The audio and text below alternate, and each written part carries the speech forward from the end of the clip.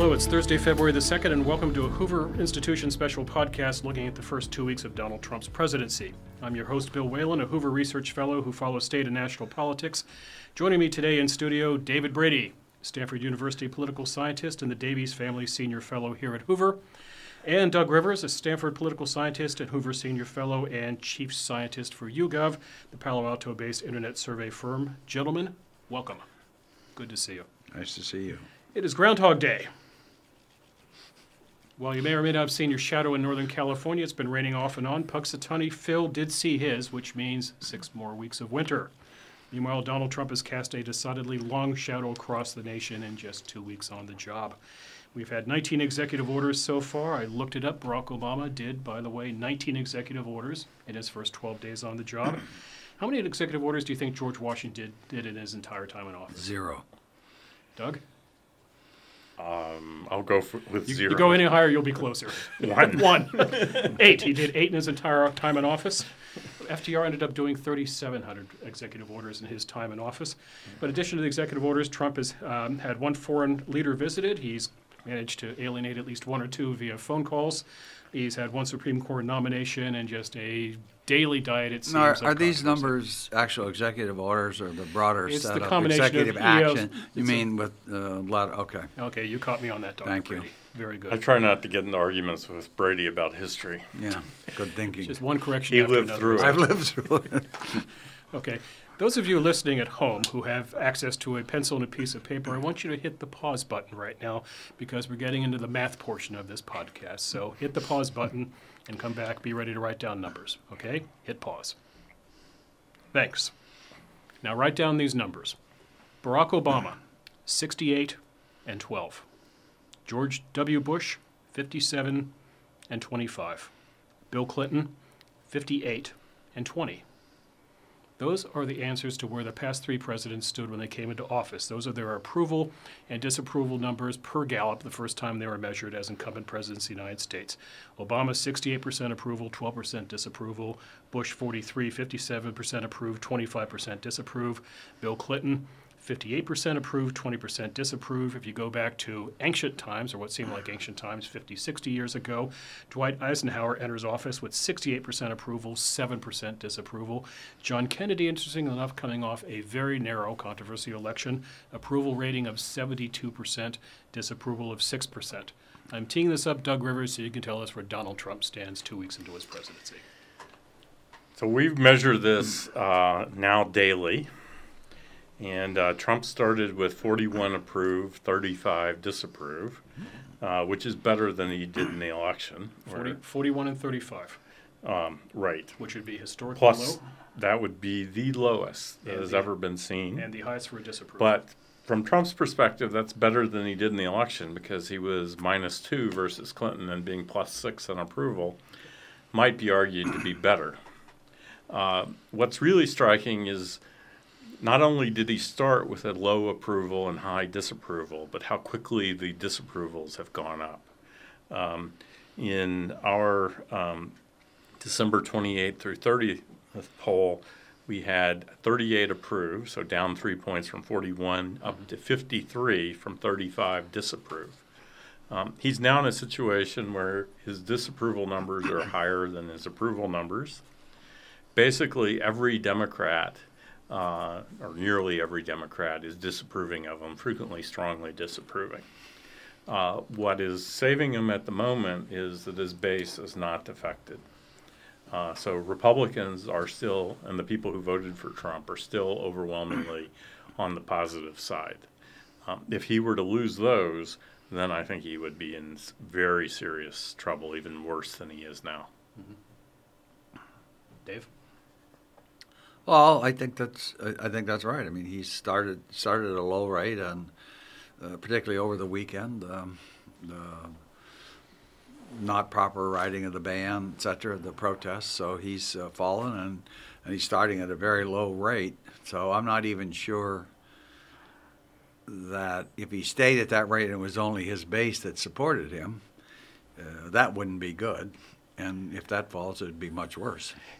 He is the only president that in my lifetime who has taken office and has not at least tried to do something that would be considered unifying. Right. It is the case that Clinton in '93 and George W. Bush in 2001 and Barack Obama in 2009 quickly got to a point where only their partisans were supporting them. Right. After they passed key points of their program on party line votes. But the difference is they did, at least before they took office as part of their inaugural, at least make an effort to appeal to a broad swath of the public. Right. And Trump, from his inaugural speech on, has done just the opposite. His inaugural was this very bleak portrait of the state of the nation and the world. They did go through with a set of executive orders that could be viewed as being doing what he promised to do. Right. But they were not done in a way that softened their blow at all. And there's a second way to look at that. I just actually wrote a column on this at the Sacramento Bee, which is coming out on Friday morning. And that I went back, Donald Trump was actually born under a Sagittarian moon. If you go back to June of 1946, he was born under a Sagittarian moon. Bill, we do science here. Sagittarius is the archer, and if you look at Donald Trump's presidency, it's been 2 weeks of archery in this regard. He has a set of arrows in his quiver, and he is, with frequency, drawing out an arrow, and that arrow is directed at the heart of the democratic liberal existence. He does an executive order on Mexico City policy. That is a direct shot at abortion. He does an executive order on the Keystone Pipeline. That's a direct shot at the environment. He does an executive order on the travel ban on immigration. That is a direct shot at both immigration and the great progressive idea of an inclusive society.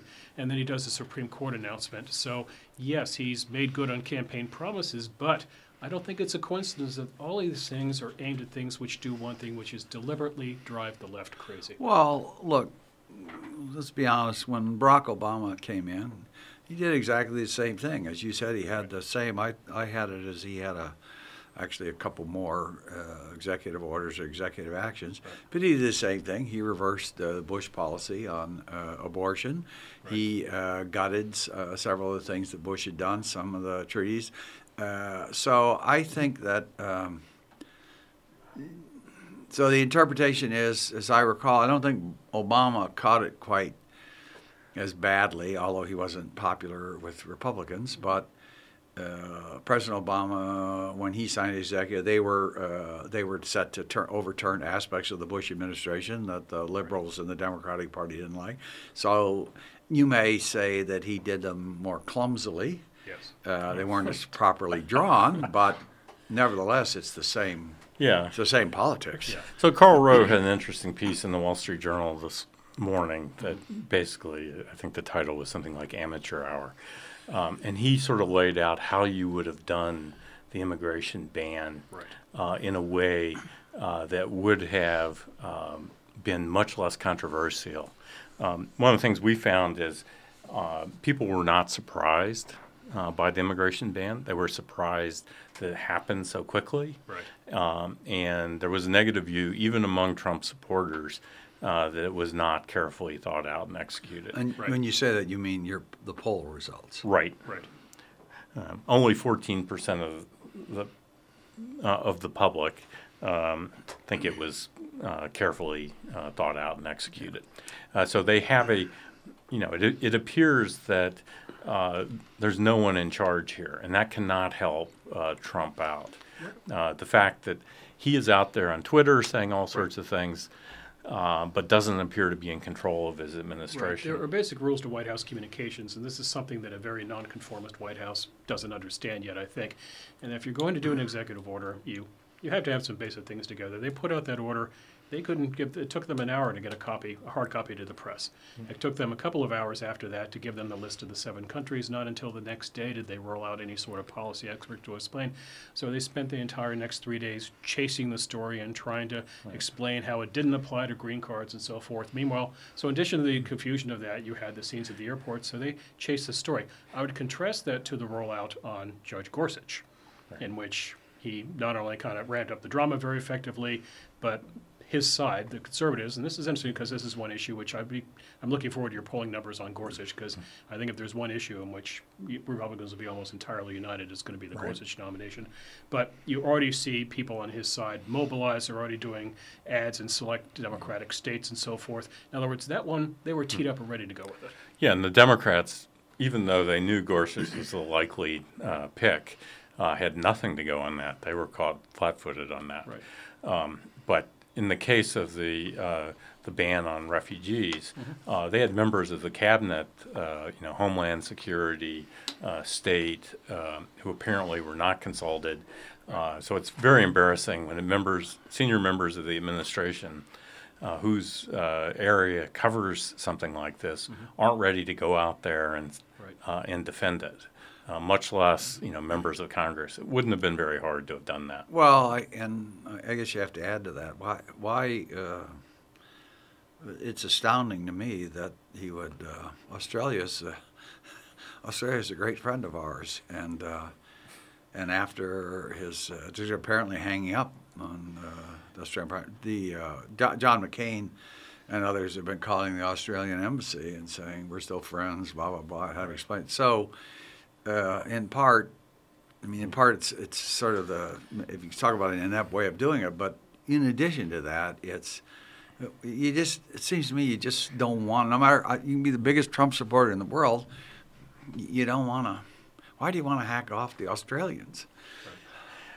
Yeah, I think Trump is counting on his base not caring about these niceties. Exactly. And in fact, his base applauding at his poking of the center and the left. That's part of giving them recognition. But wow, I think he's making it a very tough needle to thread. He is. I think the stories of who sits on NSC meetings, for example, who attends the national security meetings, I think it's another one where his base is going to say exactly who cares. But let me ask you gentlemen this. So he gets elected last November, and his numbers are underwater at the time of his election, right? Right. He is underwater right now as President of the United States. If he can get elected President of the United States, as a sitting president, why does it matter that his poll numbers are underwater? I don't think it really matters at this point. Him being at about 40% on approval at this point is not something that will destroy him. But what happens if he goes to 30, which means that he suddenly loses his leverage over Republicans in Congress? He can no longer threaten them. At that point, I think he's in trouble. Right now, it's a bad start, but it is not something that in the end will matter. It depends what happens from here. I agree that if the lower he goes, the worse it gets. But even without that, there are going to be some issues that he's going to run. So the real question is, you can see the Republican Congress sitting there.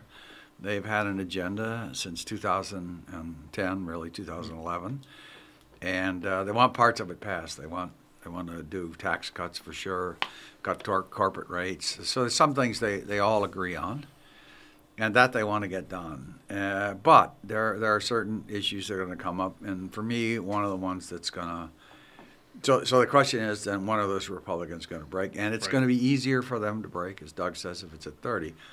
But I think for me, the one issue that's clearly going to cause problems for him is the issue of Putin. And it's clear that he wants to reset the button and redo the deal. And basically that would be to let Putin have more of his way in the Ukraine and the Crimea. And there are all sorts of people in the Republican Party, including people in the Administration, Homeland Security, Defense Department, as well as Lindsey Graham, John McCain, a bunch of others, Rob Portman, Ohio, and they are not gonna. They're not going to be able, irrespective of his numbers, they're not going to be willing to go along with that. And that's going to. Then the question is, does that drive the numbers lower? Yeah, and I think it would at some point.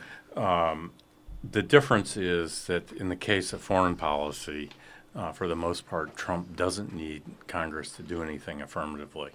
The difficulty on tax policy is that's one where they do have a problem with the filibuster. They are going to need some Democratic votes to get cloture. And at this point, I don't see how he gets 8 Democratic votes.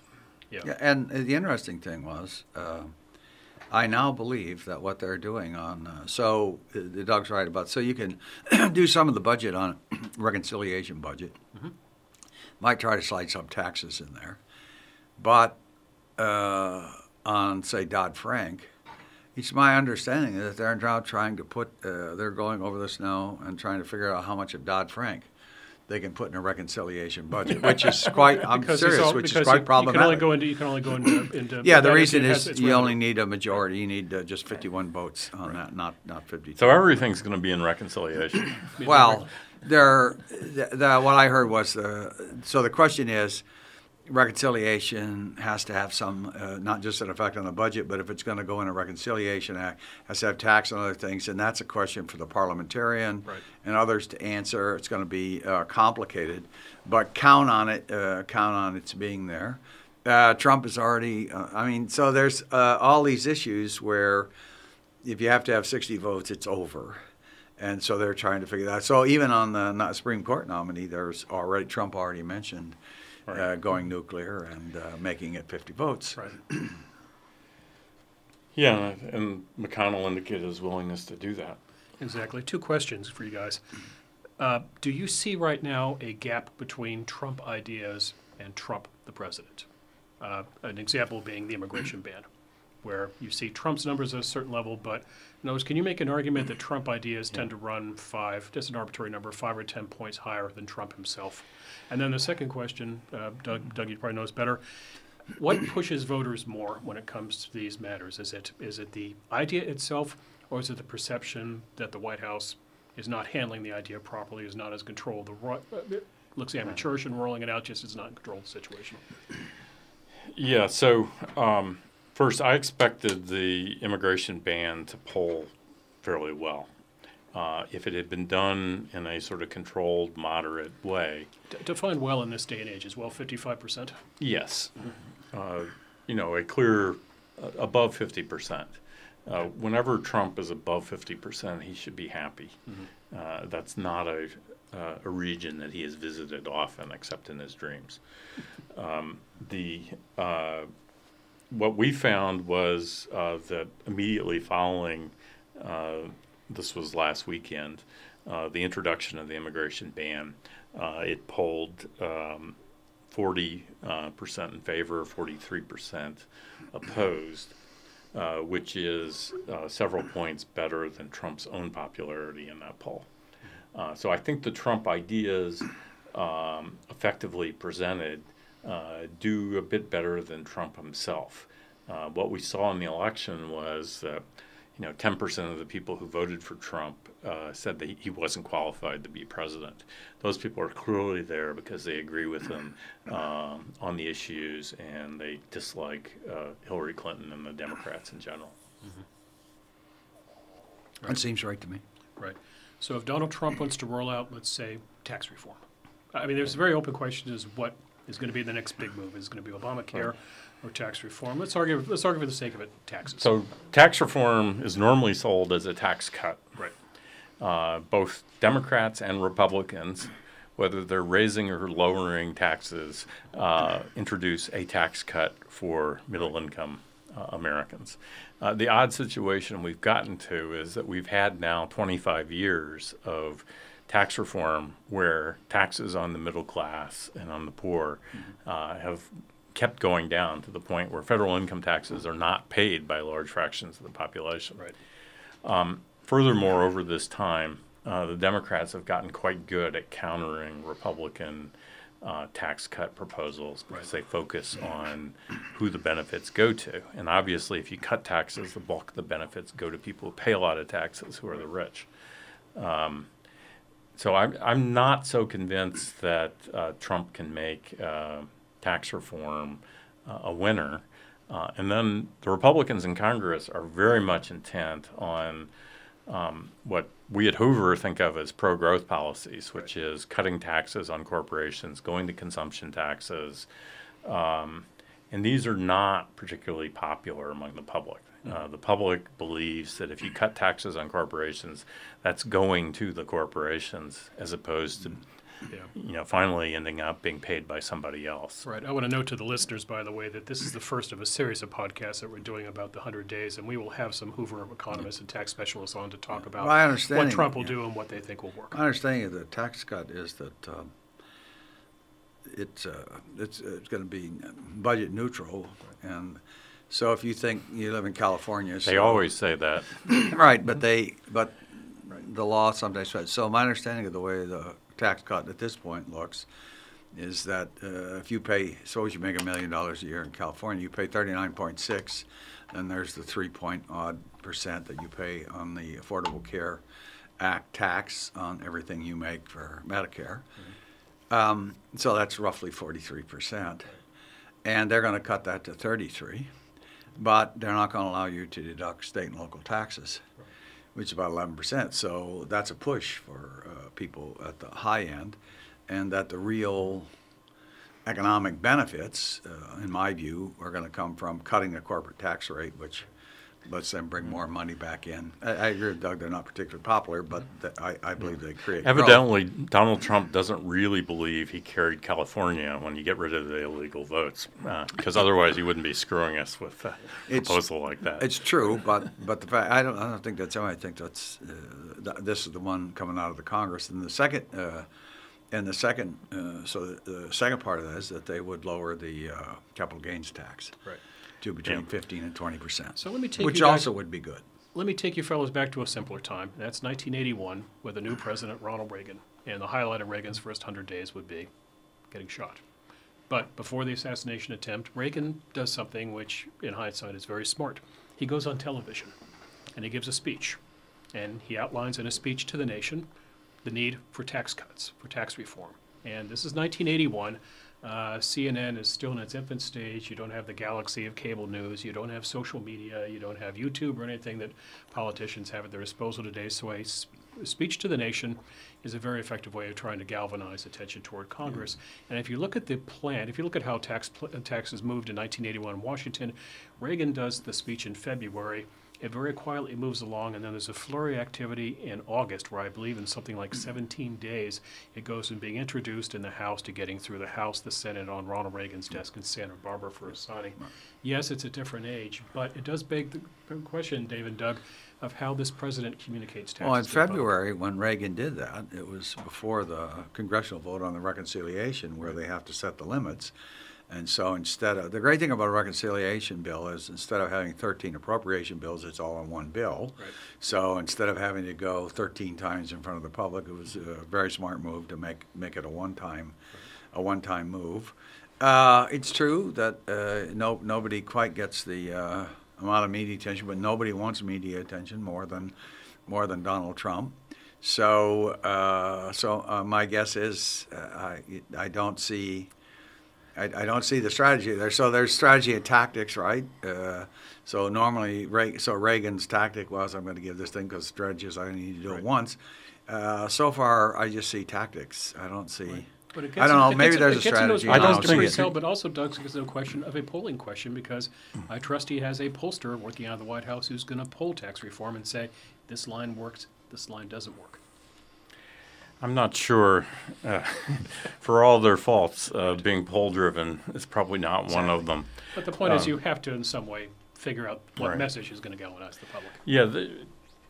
I think the first difference is that Reagan picked up support by going on television. Trump's strong suit is not actually the set speech from the Oval Office, or at least so far. Right. It doesn't appear that's the format that works best for him. That's why I find this interesting, because back in 1981, there was a very clear bully pulpit operation, which was using the national address.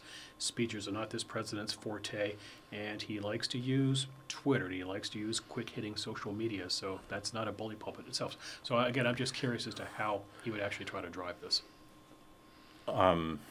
It'll be interesting to see what strategy they do on that. He did, drag the networks out for the announcement of the Gorsuch nomination to the Supreme Court on Tuesday. And got quite a few viewers, too. It was pretty yes, high. He's good TV. On the other hand, the networks hate it because they lose the advertising revenue. So it's a pretty big hit. there's only so much you can do before they will stop giving you free time. Well, you wouldn't know that from the campaign, would you? No, you would not. That's not true. Can't be true of CNN they weren't, and MSNBC and Fox. No, but the difference in the campaign is that coverage was not losing them ad revenue. It was actually gaining them because he was drawing viewers, and they still get to run the ads. On that question, You can't put an ad in the middle of a presidential speech. I guess on that question, I'll wait to see what the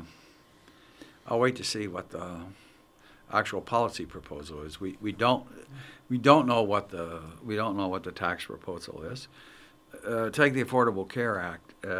We do know that I think the Republicans in the Congress understand they own it, and that if they mess it up, that it would make the Obama rollout look like smooth as silk, and that would really hurt them in the 2020 elections. Right. And so they know it's not going to be easy to do. I think the Medicaid parts, that's pretty straightforward. Since 1994, every health care plan Republicans have sent up is they give block grants to the states, Right. and those states then can use it on Medicaid.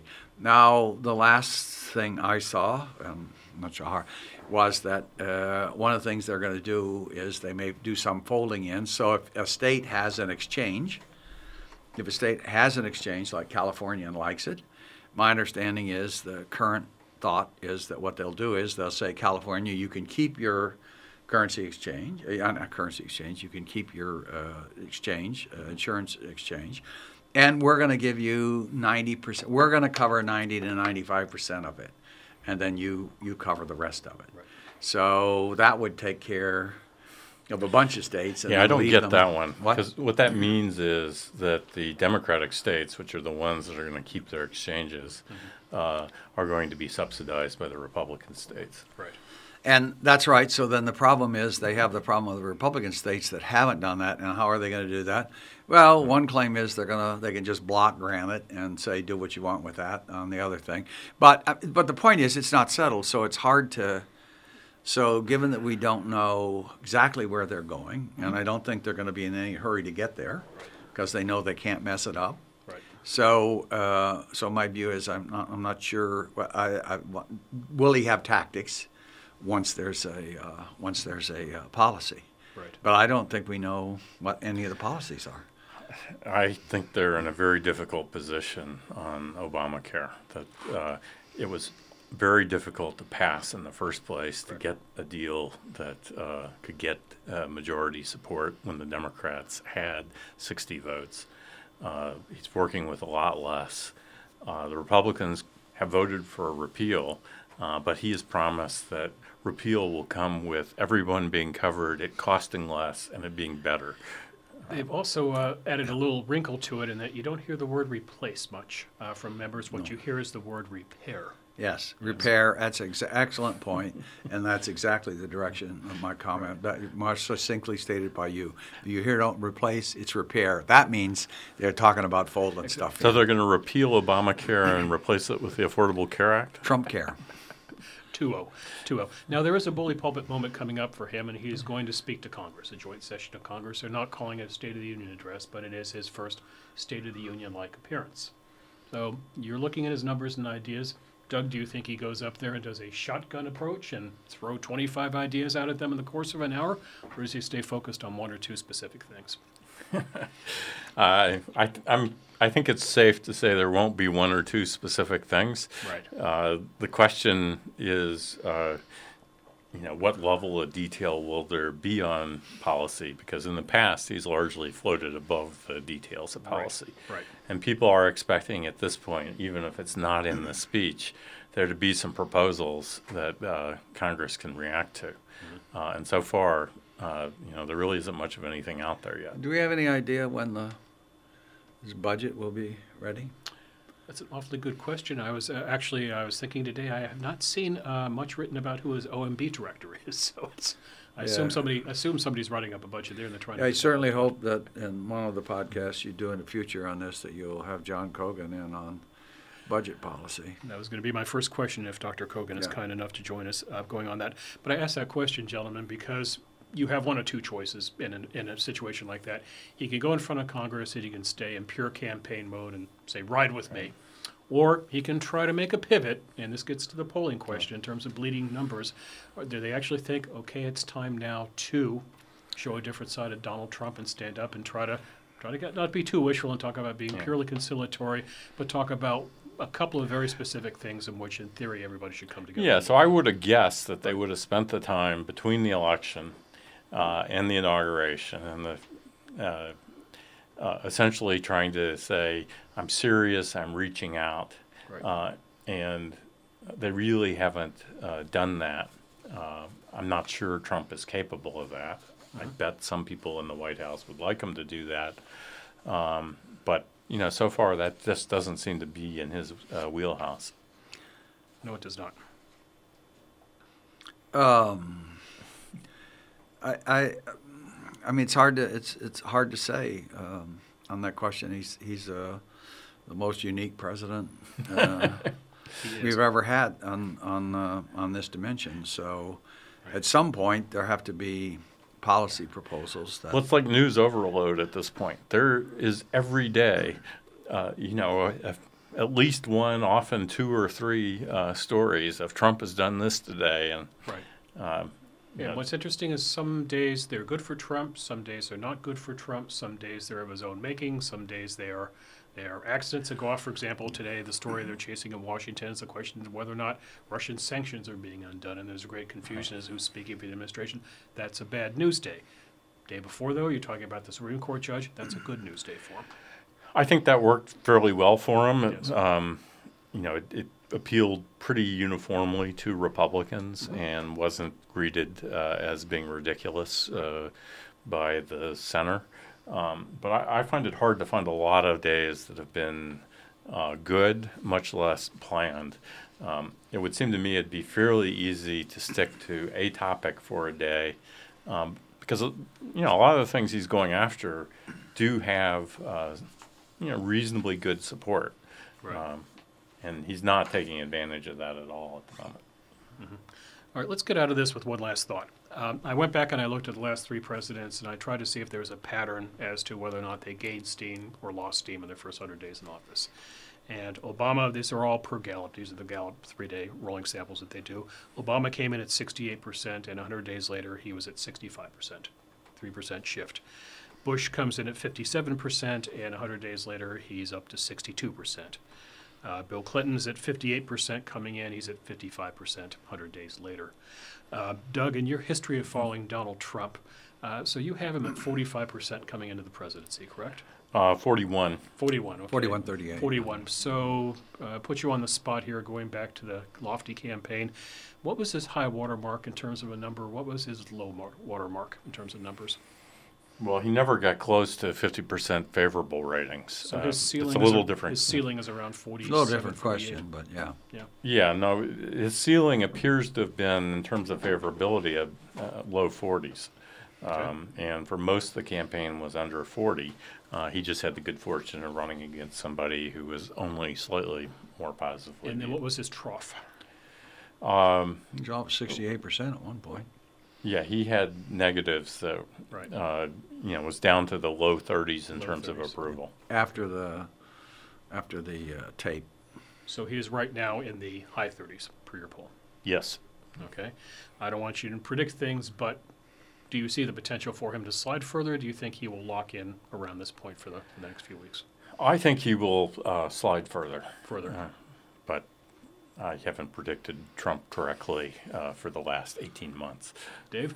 Well, I mean, at some point you have to make the campaigning governing distinction, and Right. I think so. For sports, the question Doug and I have had disagreements about is the question of what he's done has been essentially symbolic. I said I'd build a wall. Here's the wall. I said I'd do this. I've done that.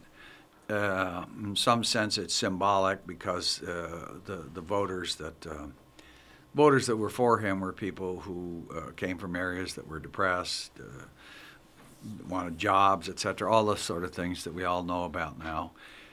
And the question is, are they going to be satisfied with symbolism, or are they ultimately more results-oriented? And I think we've disagreed on that. I think they're more results-oriented. He thinks I think they're more at least in the symbolic. short run, Yeah. the symbolic politics can hold them. Yeah, I think I'm with you, Doug, on the dipping in this regard. A president has not just job approval and disapproval, but also there's such a thing as consumer confidence. And when you bungle an executive order, when there's dissension within the administration for a certain policy, that makes people uncertain. Not just whether or not he's doing a good job or a bad job, but you really know what he's doing. That's going to be the challenge for him, I think, in the near future. Yeah, so can he just show that he's the master of the domain? Right. That certainty is really important. Even if it was somebody you didn't like, but you're certain they behave in a particular way, you can plan around that. So if you look at businesses, so Trump brings Silicon Valley people out, and they come back fairly positive. But as you make the immigration decision, which was deadly, and some people have said special visas that are necessary for Silicon Valley, that Trump and Bannon favor getting rid of them. Mm-hmm. So if you're looking now, Apple, all sorts of people are thinking what to do in regard to suing on this ban. Business does not like uncertainty. And this president has yet to, it seems to me, show to business, look, I'm serious about it. We're going to have tax cuts. We're going to have reform tax. We're going to be tax cuts for corporations. We're going to cut the capital gains tax. And one of the things they're looking at the immigrant ban. They're looking at trade. They don't want any trade war with China. They don't like the situation with Mexico. It's quite complicated, and so I think they, like many others, are people who tend to be objective, not Democrats, or no matter what he does, they're not going to like him. They're sitting out there and saying, we want to see some certainty here. We want to see some predictability, because without that, we can't figure out what we're going to do. So in the first 100 days, then the question is, can the first CEO president pass the CEO test? Yeah, Trump was not a conventional CEO of a large corporation. He is doing things that potentially make life difficult for corporate America. The stock market is up because of the promise of corporate tax reform, of a capital gains tax cut. Regulation. What happened? Decrease in regulation. But what happens if his inability to navigate Washington sinks those things? Yep. Which Republicans think, for the first time in a long time, holding essentially all of the federal government under their control, they should be able to deliver that. And he doesn't seem particularly focused on making those things happen. Okay, one thing we know, it's not going to be boring for the next 7 weeks, is it? It is not. Okay. Doug Rivers, Dave Brady, thanks for coming by the studio today. Hope to see you guys in about 86 days from now so we can all talk about how we were terribly wrong about all of this, which seemed to the trend of 2016. You've been listening to a Hoover Institution podcast focusing on the first 2 weeks of the Trump presidency. For more information about the Hoover Institution, please visit our website. That's www.hoover.org. And while you're there, sign up for the Hoover Daily Report, which sends you the institution's latest news and analysis straight to your inbox. You can also find Hoover on Facebook and Twitter, and our Twitter handle is @HooverINST. On behalf of my Hoover colleagues, this is Bill Whalen. Thanks for listening. We'll be back soon with more on the first 100 days of the Trump presidency. This podcast has been a production of the Hoover Institution. For more podcasts from the Hoover Institution, please visit hoover.org or Hoover's channels on iTunes, SoundCloud, or Stitcher. I'm Chris Dower for the Hoover Institution. Thanks for listening.